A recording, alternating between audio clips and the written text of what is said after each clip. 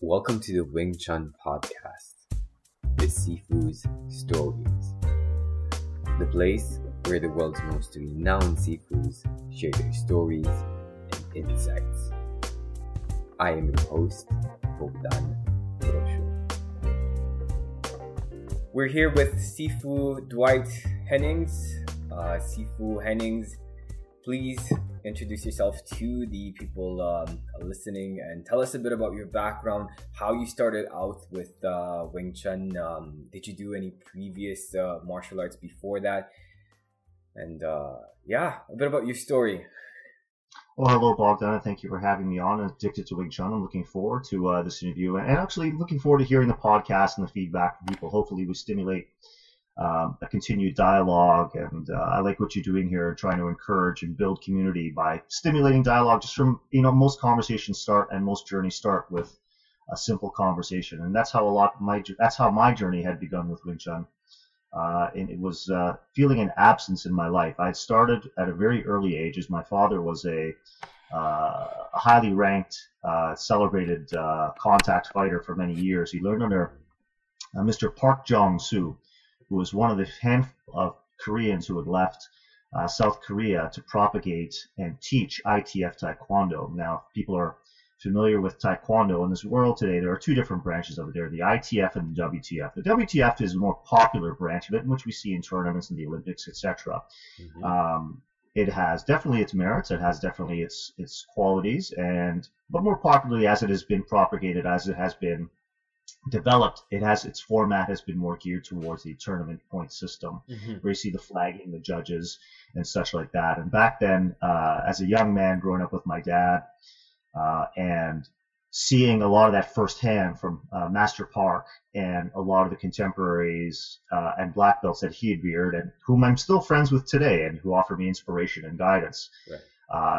Their approach to training, the practical aspect of it, the self-discipline, the communal discipline, but also the sense of community in which everybody shared, not just a sense of brotherhood, mm-hmm. but a sense of equality. And there was Mr. Park being a Korean and coming to Canada, and particularly here in Toronto, Canada.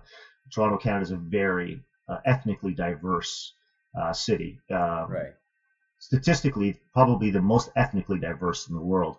Mm-hmm. And in his community, there were ethnically diverse people. You had people of Jamaican descent, African descent, Hong Kong Chinese, my family being of Caribbean, Romanian, and Italian descent. And it just kind of grew from there. And being witness with that with my journey and going forward, I was doing that Taekwondo with my dad for quite a few years, but mm-hmm. it didn't seem to relate to me. I understood it. The practical aspect challenged me. The self-discipline challenged me. The communal aspect challenged me. But it didn't relate to me. And I'd evolved to become more of an individual sport athlete through mm-hmm. schooling, through elementary school and through high school. I was a track athlete, 100, 200 meter, 400 meter, relay, high jump, long jump, as well as through my teen years had become a bit of an accomplished skateboarder as well, doing amateur contests and a couple of magazine shoots and things like that. But it wasn't until my early 20s where I really started to notice and feel this absence in my life. And I just couldn't figure out what it was. But some of my friends had started to take interest in martial arts. And I remember kind of watching them and thinking, oh, that's interesting. That looks fun. Because my mind was still already conditioned to this very practical, straightforward, right. If you're training, train hard. If you're going to practice something, make sure it works, mm-hmm. Kind of attitude. And I just didn't see anything else like that. And like I said, I found that just Taekwondo wasn't for me. I didn't feel a connection with that. And I think was that kind of mentality something that came natural to you, that's seeking for practicality, or was it something that you learned growing up? It was something both, actually, because it was something that I learned through those years of Taekwondo, but also had learned on my own life journey as a young adult and as a teenager. In that I'm a very logical thinker. I'm a very practical thinker. Mm-hmm. And if I don't see something working, I want to explore why it's not working. And if I realize that it's not working because it's not practical, I'm not going to employ it. I find that in every aspect of my life, which is where it kind of brought me to a strange conversation. One night I was working a music event, and we had shut down. We were shutting down the venue, and I was chatting after hours with the other staff members. And a good friend of mine at the time was a bartender at a venue that we were staging an event at.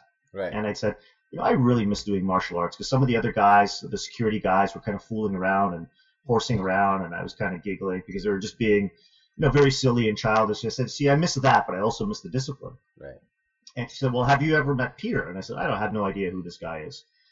And so she introduced me to this young man, and he said, do you like Bruce Lee? I said, no.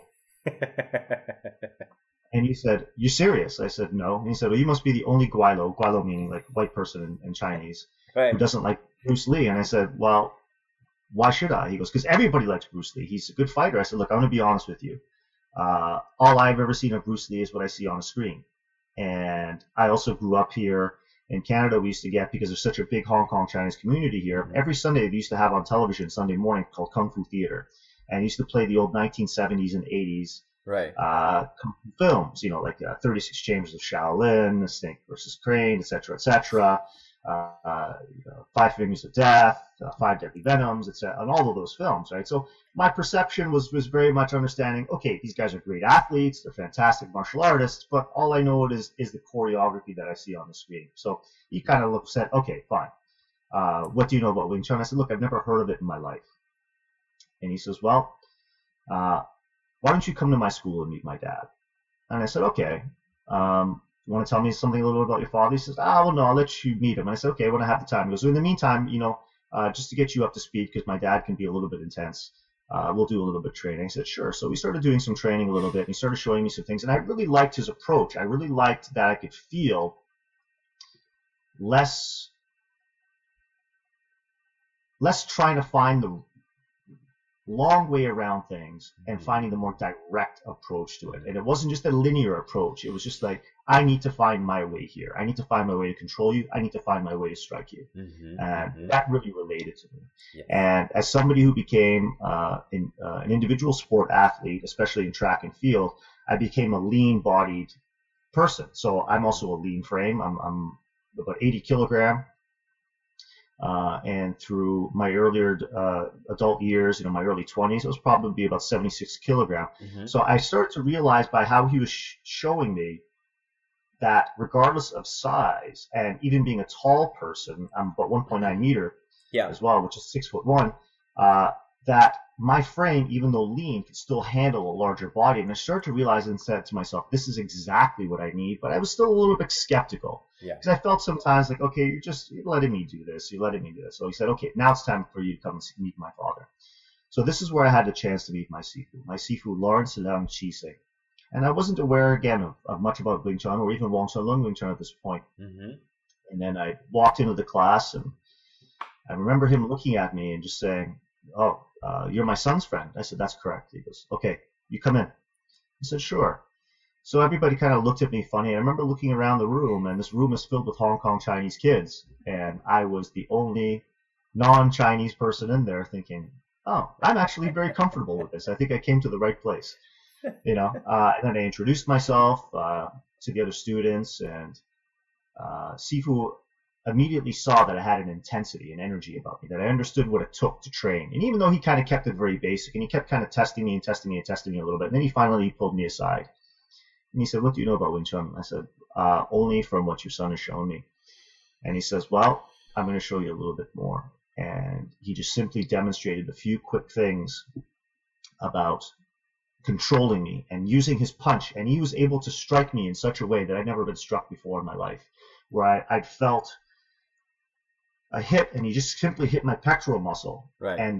And the energy had just radiated through my body, and I continued to feel that for hours. And the next day I had this hematoma, this little swelling bruise on my shoulder, and I thought, I've never been hit like that before. It's one thing to be hit superficially, but I've never actually felt somebody channel the whole of their body you feel it inside. It wasn't just the internal, but I could feel his whole body coming through that punch. I felt his knuckles, but I felt his whole body. And that's it. I tell it to my students, and also I like to, for the people that are new to class, I like to show them this punch.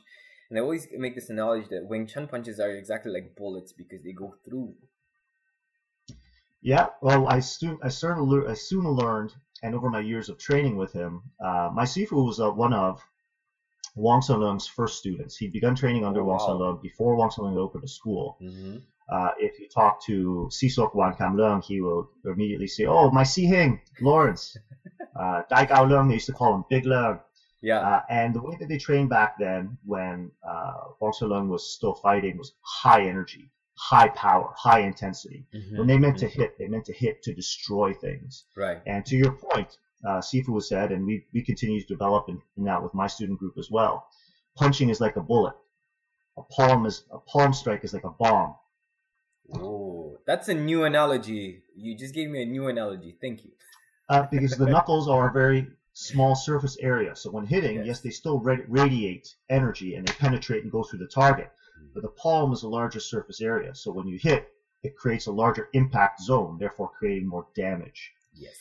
And over the years, I continue to train with him. I knew from that first class right away, but it was within the second class I'd gone to. I knew that not only have I found something that I reconnected with, I knew that I found my voice. I found my path and my place. Yeah, where I felt an absence in my life. I said, this is where I need to be, and I know that this will be my path for a long, long time. It's always like that. And as well, coming back to the new students that I get here in Bucharest, I always tell them, look, you get like a trial period because you feel it, if it's the right thing.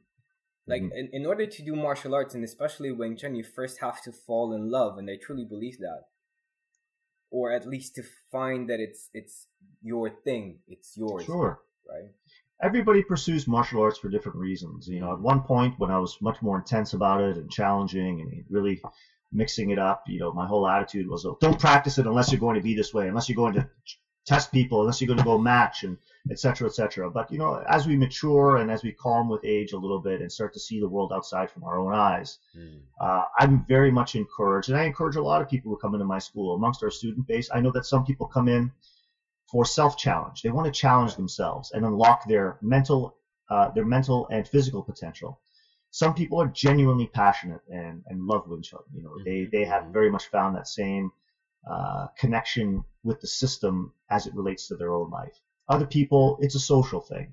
For some people, it's a casual and hobbyist interest, all of which I think are great reasons. Yeah. Because if it enriches your life, then it is the right thing for you, regardless of what your pursuit is. It doesn't matter. I'm fortunate to have matured from that perspective, because now I look at some people who are very purist about it and say, hey, you know what? It's okay. Yes. You have to be okay with people finding their own path with it, whatever it may be. Because if we are too closed door about it and too alienating, we deny the same experience and positive and life enriching experience that we enjoy to others. Absolutely. And letting them have that opportunity to enrich their lives. I feel like Wing Chun is whatever you want it to be. If you want it to be a system for you to develop genuine fighting skills and test your skills, it will be that for you. If you want it to be a system to enhance your life and to better prepare you for whatever you're doing, be it your career, relationships, and so on and so forth, it will do that for you. How has Wing Chun contributed in your life so far? I definitely would not be the man I am today without it. The gifts of life, friendship, community on every level, from my Sifu and my brothers that I had become very good friends with over the years. And my journey had begun 21 years ago. A lot of the relationships that I'd forged in that school have become blood bonds, not only because we spilled each other's blood, but because we've become blood brothers and very much family. Some of the friendships that I've made are, I can't even describe how close we've become. And even sometimes we are thousands of kilometers apart. Some of us have moved to the other side of the world. When we reconnect, or whether by email, message, phone, or in person, even if we don't connect for months, it is like we have never lost a connection at all. And with the opportunities that it has provided me through Sifu to be able to, and through Wing Chun, and particularly in my own journey, because after the school had retired, I wanted to continue my own journey, and upon his encouragement, he said, you're doing really, really well. You're at a point where, like, Wing Chun is very, if I can use an analogy, your teacher is like a father in many ways. in that he can impart values, he can impart morals, he can correct you to set you on the right path to think for yourself. But at some point, you have to become your own man. And as you become your own man, it's time to leave the house. And when you leave the house, it's time to find your own way, forge your own path, experience your own experiences, and make a name for yourself. How was that as I for like you? to my students, How was we that practice journey for you? Sorry, go ahead. How was that journey for you, leaving the house? It gave me a greater perspective of who I am as a practitioner, and how much more the system has to offer me. And more importantly, it only solidified my understanding that the learning curve and the learning process is never ending. You are always learning. You don't. I said this in 2014 during the Wong Shun Lung gathering in Hong Kong in my presentation. I said, what's interesting is that we've come together all under the same banner of Wong Shun Lung Wing Chun to celebrate the seed and the roots of what has given us all our this great gift of life and martial skill and martial arts and community. But of course, we have different branches of it. Some branches see things one way, another branch see another way, another branch sees it a different way. What's not important is how people see the differences, right? But that people see and recognize what the end result and ultimate practical application is going to be. That one person speaks English and another person speaks English is irrelevant about the accent they use, so long as the message is communicated clearly and articulately. And through diversity, we continue to enrich the opportunity to expand our learning and understanding and continue to evolve the system to maintain its relevancy as a practical system. With everything must evolve. Technology, sciences, society, and martial arts must evolve to maintain its relevancy and practical application. And therefore, sorry if I may continue. Please. And therefore, I said, we're often confronted with life, and life is actually a very simple choice. This is one of the lessons we learn from Wing Chun and martial arts as a whole. When approaching an issue of difference with somebody, you have two choices. You have one hand, the choice of understanding, or you have the choice of conflict. Understanding is giving yourself the opportunity to say, I'm interested in your perspective.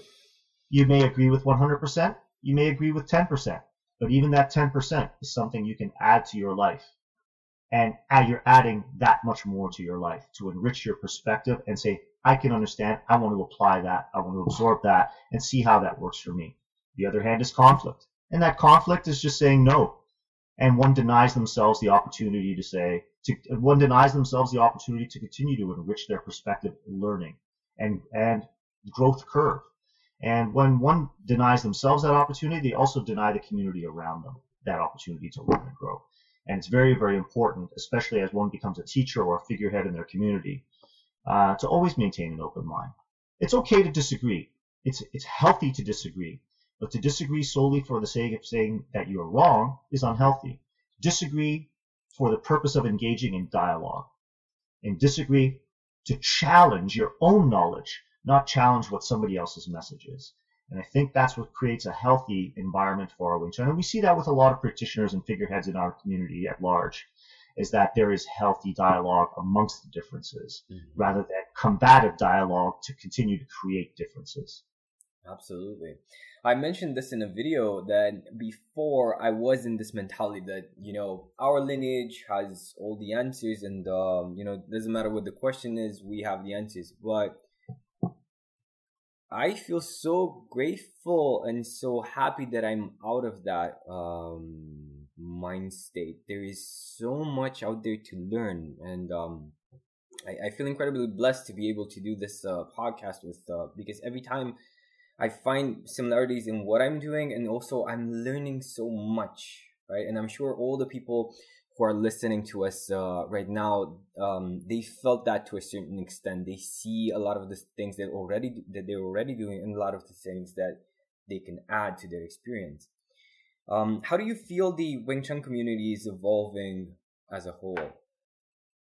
I think it's evolving very, very well. But that's my perspective. I'm sure there are people who disagree, and But I choose not to see, like I said, it's a choice, the conflict or the understanding. I choose to see the positive, and I focus and invest my energies in the positive, where people are nurturing and growing and cultivating good communities and forging good relationships. Where it continues to evolve is up to the next generation. It's up to instructors, coaches, teachers, sifus, whatever titles they moniker themselves with, to impart their experiences, not only their knowledge, but their experiences honestly, in a very candid way, and encourage the community around them, whether they are students or peers, to not only live through their accomplishments or their reputation, or more importantly, through the accomplishments of the patriarch that was before us, but that as every practitioner finds their own path, they must realize themselves within that journey and forge their own qualities and level of practice and understanding and application of Wing Chun. You and I are different people. Me and the next person down the street. Myself and every student in my community is different. We all have different body types. We all have different athletic backgrounds and athletic performances. We all have different mentalities. We all have different physical capabilities. We all have different physical limitations. Youth and age also dictates that as well. There's also gender as well as age. That we are all diverse in that way gives us our own unique way of applying the system as it best works for us. I like to say to people, when people ask, how would you define Wing Chun? Rather than just defining it solely as a system, I often say to people, it is something, and it is a system that provides one the opportunity to empower one's self. It gives you the tools to be the best person that you can be as a fighter, as a practitioner, or just as a day-to-day person. The choice is yours as to how you cultivate that experience and how it reflects upon you to give you your own voice. I don't want you to be like me. I don't want you to look like me.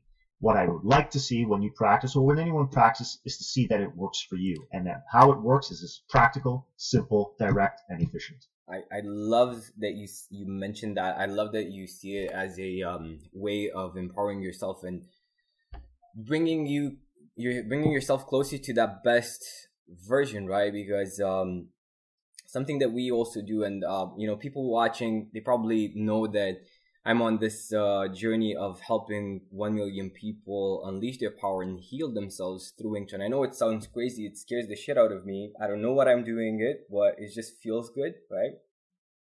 So what we're doing here in Bucharest, we're combining personal development with Wing Chun concepts, and the fit is just perfect. And when I see that other people are also using Wing Chun in that way to empower their students and share, I wouldn't say enlighten, but allow themselves to expand and to be themselves, I don't know, I just feel very, very happy. So I think using the word enlightenment is a very positive word to use. I think only because, and if I may understand or paraphrase, perhaps the perception that you're talking about is a lot of people perceive the use of the word enlightenment as a spiritual awakening. One can be enlightened without it being spiritual. Enlightenment solely, if you look at it from a simple definition, is self-realization. And we're realizing ourselves through the system and how we can apply ourselves in every aspect of our lives. And that's a simple way of looking at it. From a fundamental aspect of it, it is also very, very important to understand that even as we empower those around us, in order to maintain the relevancy of Wing Chun as an art in today's fighting society, in the fighting arts as a whole, we must maintain the fighting aspect of it. We must challenge the system and continue to train that system so that it does maintain a level of high fighting skill. It's not enough to rely on being able to thwart a guy at an ATM machine who wants your bank card and the cash. It's not enough to thwart the guy at the pub or the club who's had a few drinks and is giving you a hard time. In North America, and I'm sure that these numbers are also increasing around the world, but a large percentage of people in North America, both male and female, have some form of martial arts training within their system nowadays, because martial arts is such a popular form, especially with millennials now. A lot of them have been put into martial arts program as children, and even if they have never maintained that practice into adulthood, the mentality is there and some techniques are there upon which they can throw something in order to offer you a physical challenge. But more importantly, because of the propagation and and popularity of the UFC in fighting arts. We see more and more people on top of that who have pursued fighting arts. Mm-hmm. So we must dispel sometimes with the confidence of our own system and the quality and practical application and efficacy of our system, and be a little bit more humble sometimes and realize we must maintain a fighting skill, not just pride in Wing Chun, but a pride in knowing and a humble pride in knowing that we're practicing to make sure that we're effective, diverse, and most importantly, and I like to use this word a lot when training, we have to be dynamic. Can you share a bit of, with us on how you do that? How do you keep your Wing Chun practical and relevant and effective, or how did you test out your skills in that sense? My initial journey years ago, I begun testing myself when going back to some of the clubs I was working at. Some of the security guys used to have a little bit of a get together late at night and test each other. And we used to go into someone's studio space, and then it became what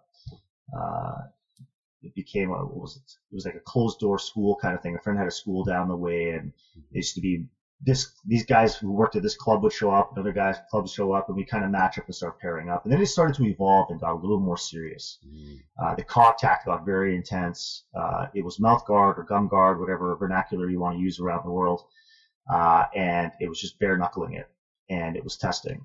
And it got pretty serious. And in turn, I worked the clubs over years and worked some security. And like I said, being a lean frame, a lot of people would look at me and think, here's an easy guy for me to victimize and inflate my macho ego, and that was a good test a lot of the time, so I didn't mind that.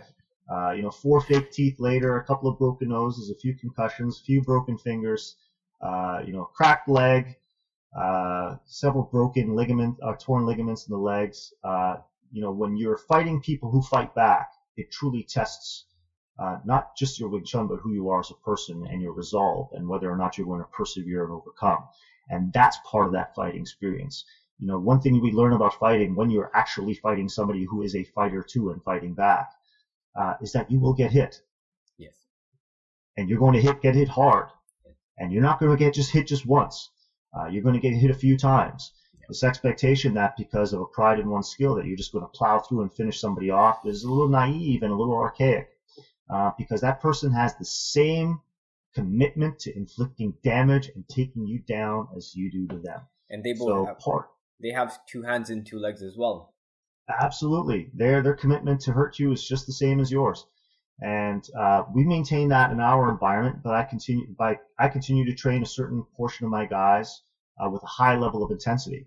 When we go out, we push it very hard, but we have one day of the week where we designate to drilling, pad drilling, and sparring. And every year there's a full contact tournament. Some of my guys always go in. In 5 years, I've entered 5 guys. We've walked out with 3 gold medals, 1 silver, and a bronze.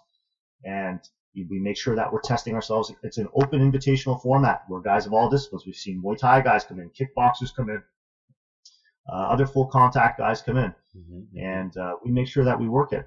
But also, I've also complemented our training a little bit more with a lot of the great resources that we have access to in the 21st century. And again, this is a great part of what has evolved over the last 20, 25 years, 30 years, and that's sports sciences. The sports sciences have become very commonplace and very accessible, and that's largely due in part as well to the internet. We have access to better understanding not just the impact of the punch and how the bodies work, but to be able to isolate the muscle networks and what is firing, how it's firing, how to make the mechanics of those motions much more efficient, how to realize how to translate those mechanics as they best suit the performance of an individual. And from there, once we've laid the foundation of those mechanics, how to evolve and make them dynamic. Through making them dynamic, how to make them as effective and powerful as possible, while at the same time being efficient, flexible.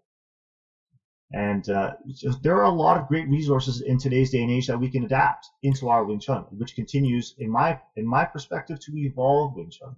I like to use the analogy as well. If you eat red meat, do you only eat steak?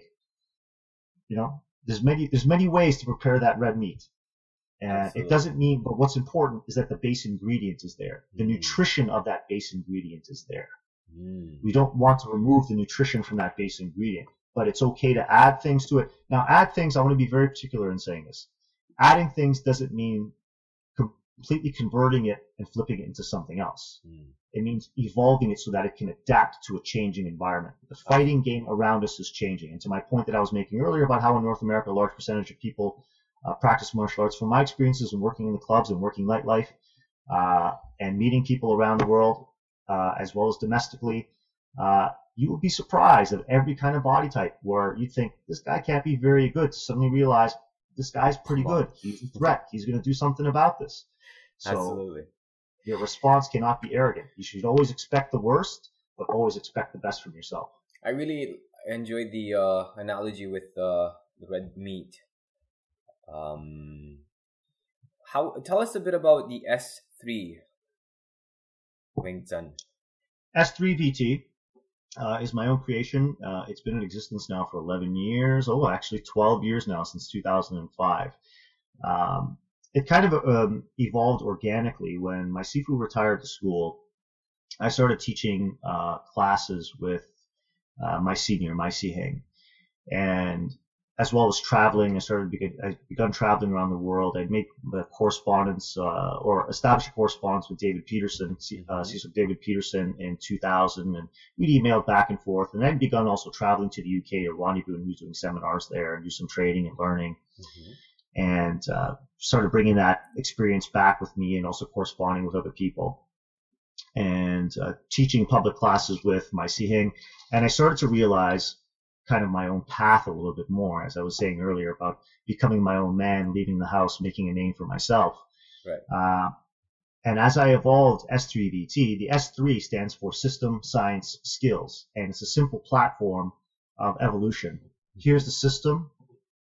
Let's understand the science behind it, both physiological, biomechanical, neurological, geometric, the physics behind it, the sports science behind it, the fight science behind it, as well as the conceptual. And in that, evolving that through drilling, training, understanding, dialogue, pressure testing, and at the end result, developing the skills that come from it. So everything is an evolutionary thing. And I like to think of it as cyclical. As you develop the skills is a revisitation of the foundation. Everything that we're building is only building a better foundation. Yes. The more proficient we become, the more simple we become. Simple not meaning elementary, just less complicated. Yeah. I believe that as well, and I see it in my students as well. The more you grow, the better your basics become, actually. Everything comes down to a punch. Yeah. Your first thought is punch, your last thought is punch, every thought in between should be punch. Now, that's, to most people, you think, that sounds kind of simple. You can't just punch. No, it's a little bit more complex. I honestly hope you're documenting all of this stuff, because it sounds like a very, very powerful legacy that you can leave, not only for your students, but also for the Wing Chun community as a whole. This kind of understanding. Many of my peers around the world have encouraged me to be a little bit more pronounced about it. I'm happy to continue to contribute to the community around the world, especially with what you're offering here. Any way that I can contribute is great. Like my Sifu, I kind of follow his example a little bit. I'm a little bit humble about it, and I'm proud about it, but I'm a little bit humble about it. And I hope that if I put in quotations, quote unquote, legacy that I leave, is that I continue to contribute to a positive community of people, of friends, of peers, and practitioners. And to me, that's what I want to share. That's what I want to continue to cultivate. Wing Chun is not about me. It's much bigger than me. It'll always be bigger than me. Absolutely.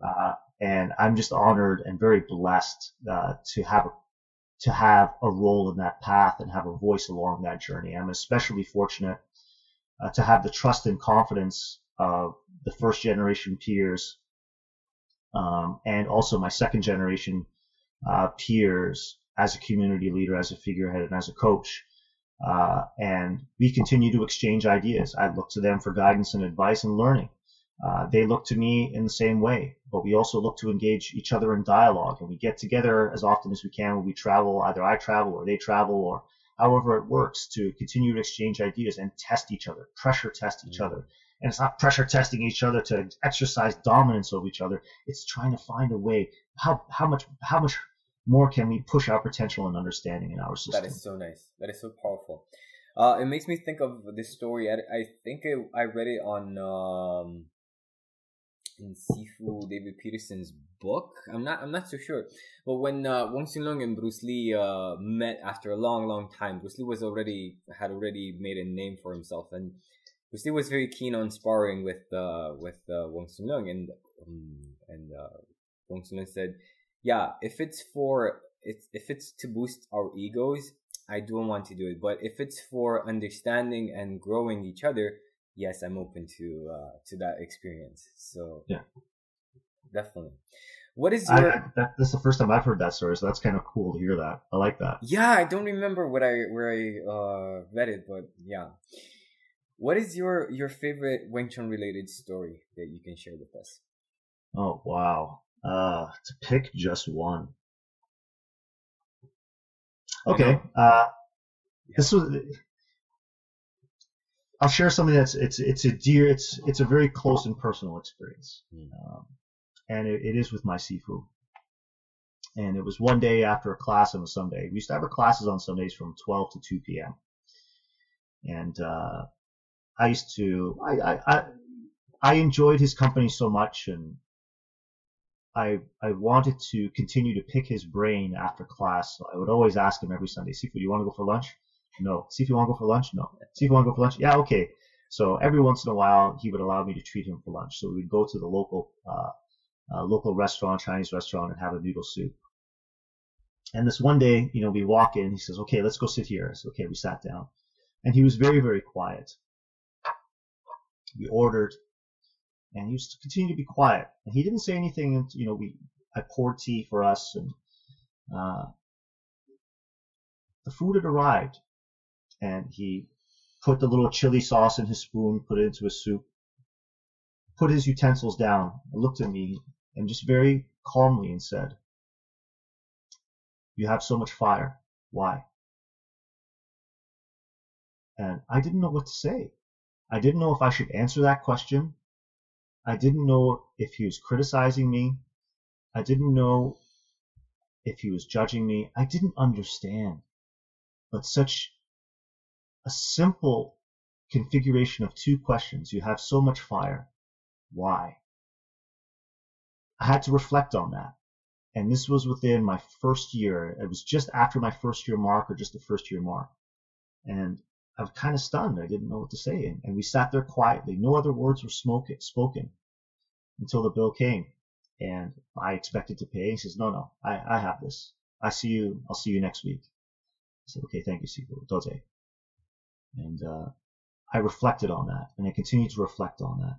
And those few simple words had resonated in me so deeply and made me reflect on myself that I not only began to understand why he asked me those questions, but those questions were a seed of better understanding, because I was a very fiery young man. I had a lot of energy. I had a lot of intensity.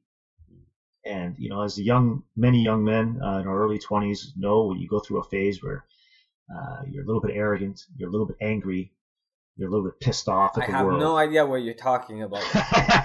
And you're trying to find your place, in this big world around you.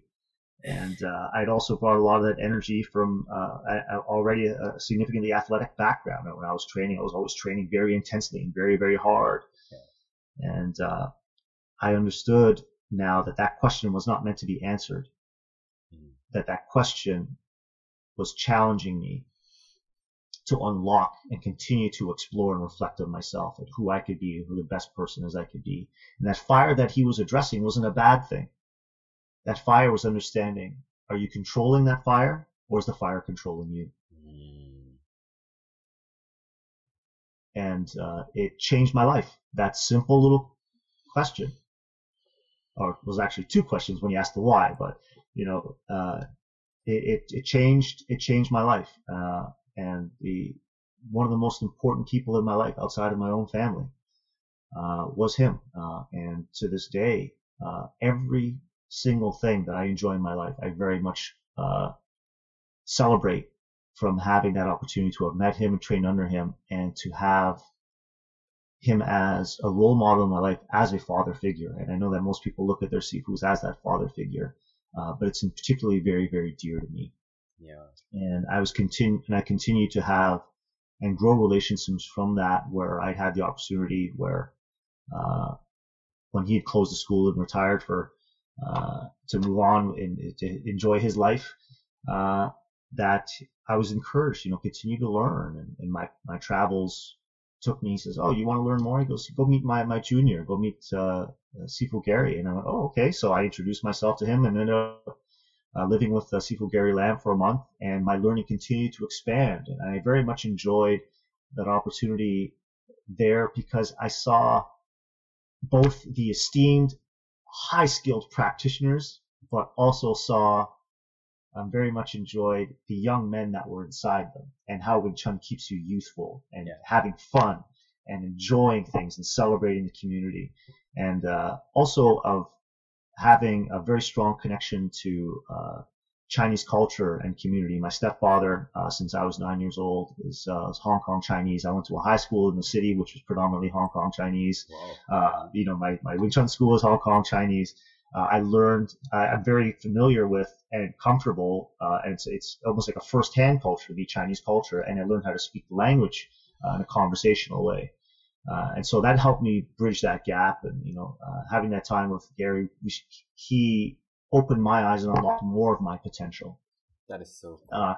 Having that chance to travel and meet with David continued to open my eyes and unlock more of my potential. As I'd said earlier, by expanding my perspective, and by expanding my perspective, I saw a broader horizon of who I could be. But it also made every step I took on that path much more secure. And I continue to still enjoy that. I've become, through my travels in 2013, Jerry Young and Mark Wong and I had met in Australia and Melbourne, and we became great friends right off the bat. We're all amongst the same age, and we have the same intensity and same drive for testing and challenging ourselves and working hard with each other. And we became great friends over the years, and those relationships have grown with so many people that I've now created more of an extended family of true brothers, not just kung fu brothers, that friends I could say, you know what, I would go to bat for you, not only in fighting. I don't mean it in that way, but my trust, my respect for you, the way that I cherish our relationships is unconditional, and I'll always be a part of that, and they'll always be a part of me, and it's such a great thing. That is just so powerful. I was talking last week with Sifu Jack Leung that actually introduced us and made this interview possible. Thank you, Sifu Jack Leung. Yeah, thanks, Jack. He was saying that, look, if it wasn't for Wing Chun, we wouldn't even be having this conversation. We wouldn't be even had the opportunity to get to know each other. And it's so powerful to have Wing Chun connecting people like that. Absolutely. It's not only about connecting a fist to a face, it's about connecting a mind to a mind and a heart to a heart and community to a community. And that's the greatest thing that it offers us. Yeah, that's more important than anything else, really. The way we described it in the last seminar that we conducted was that Wing Chun is like the path from my center to your center. Mm-hmm. Right. Sifu Dwight, thank you so much. I enjoyed this. This was, I need to admit, this was one of the deepest interviews that we've had on Addicted to Wing Chun on the Sifu Stories podcast. And I really, really enjoyed it. And I'm sure everyone who's listening right now has discovered a bit more profundity to the system, to what we're doing, and to the whole community as well. Oh, thank you for the opportunity. Thank you for reaching out, Bogdan. I really appreciate this opportunity. I really enjoyed the conversation, and I hope and I know that with what you're doing with these podcasts, that you're stimulating dialogue, and more importantly, that it continues to build community. And through that community, we continue to exchange and develop our community and our skill and our understanding. But most importantly, support for ourselves and each other. Absolutely. Before we finish up, can you give us some details about the following Wong Sin Leung event? Coming up this September 1st, 2nd, and 3rd of 2017, we will be staging and presenting the first Wong Shun Leung Wing Chun event. We're calling it the Wong Shun Leung Wing Chun North America 2017 event. And following up on some of the larger events that have happened over the years, the first one being staged in Malaysia in 2013 at Sifu Sisok David Peterson School. And then the large, massive one in Hong Kong in 2014. We realized in our conversations from that time while we were sitting around in Hong Kong, myself and Rayan Lam, who was Sifu Sisok Gary Lam's son, that I think the next opportunity is in North America. Now, it was impossible for us to do anything that was anywhere nearly as large as what Hong Kong would be. And of course, there's a significance to Hong Kong. Hong Kong is the seed. Hong Kong is the home of Wing Chun. Hong Kong is the roots of Wong Shun Leung and Wong Shun Leung Wing Chun in the community of its origin. And as such, Wong Shun Leung Wing Chun has traveled around the world and grown to be a very, very strong community from every corner of the earth. But we realized that we haven't done something to highlight that we have such a rich community of Wong Shun Leung practitioners and a very strong community of schools of Wong Shun Leung Wing Chun in North America. Mm-hmm. So what we've done this year, we've organized this event on September 1st, 2nd, and 3rd. It's going to be a 3-day workshop weekend where we're going to get an opportunity to have presenters as Sifu Wan Kam Leung presenting, wow. Sifu Mark Wong, nice. Sifu Gary Lam, Sifu Gregory LeBlanc. Oh, yeah. I love Greg. Yeah, Sifu William Kwok, and myself. We will be presenting throughout the whole weekend, and as well as interacting with everybody. Part of this weekend will be the Friday meet and greet, hang out, get a little training in, exchange ideas, make new friends, build community. The next day we start off, the Saturday will be focused on all the first generation presenters. And as I said, will be Sifu Wan Kam Leung, Sifu Gary Lam, Sifu Mark Wong. Day 2 will be second generation, which will be Sifu Gregory LeBlanc, Sifu William Kwok, and myself. The Saturday evening we will have a large banquet dinner. And we're going to have some treats in store for everybody who's going to be in attending. And as we discussed in this podcast already, when Rayan Lam and I had discussed developing this and started executing it, and now we're doing very, very well. We're almost sold out. So we're limiting our attendance because we want to make sure that we can maintain an environment upon which there aren't too many people, mm-hmm. and that everybody who's in attendance doesn't feel that they're just part of the crowd, that they can actually feel that they can withdraw something from it and interact with it. Yeah, and also have like enough time to give somebody or exchange information with everyone. Absolutely, absolutely. And like we discussed in this podcast, not only is it highlighting what we're doing in North America to contribute to what's happening around the world, the global picture of Wong Shun Leung Wing Chun, but also to bring our domestic North American Wong Shun Leung community together, to continue to our relations, to continue to grow in support of each other, in solidarity, in friendship, and in brotherhood and sisterhood, because there are a lot of women out there practicing Wong Shun Leung Wing Chun. I can tell you from my own community, we got some strong women. I see it in Gary Lam's community. He's got some strong men in all the communities, and I think it's great. I especially want to say this, aside from the event, women, get out there. Practice martial arts. Practice Wing Chun. You know? I think it's great to see you women out there practicing hard and, showing some of the guys, hey, I'm not a woman, I'm a practitioner. And that's the beauty about Wing Chun. It's not about a gender. It's about who you are as a person. So get out there and do it. And we're going to be celebrating that individuality. We're going to be celebrating that community as part of the Wong Shun Leung Wing Chun North America 2017 event, staged in Los Angeles, California. So look for us on Facebook. The event is posted as WSLVTNA 2017. Run a search in the search bar. Mm-hmm. You'll see it there. You'll see a group posting. You'll see an event listing. All of the information relative to being involved with and attending the event is posted up there. Any questions, there are email links up there too, or you can just post it within the group or event page. We'll get back to you. We'll sort you out. And it's going to be a great weekend. We're really excited about this. Sounds excellent. I'll definitely post a link in the description of this podcast. Guys, go ahead and check it out and hurry up because like Sifu Dwight said, you just have a few spots left. So don't miss out.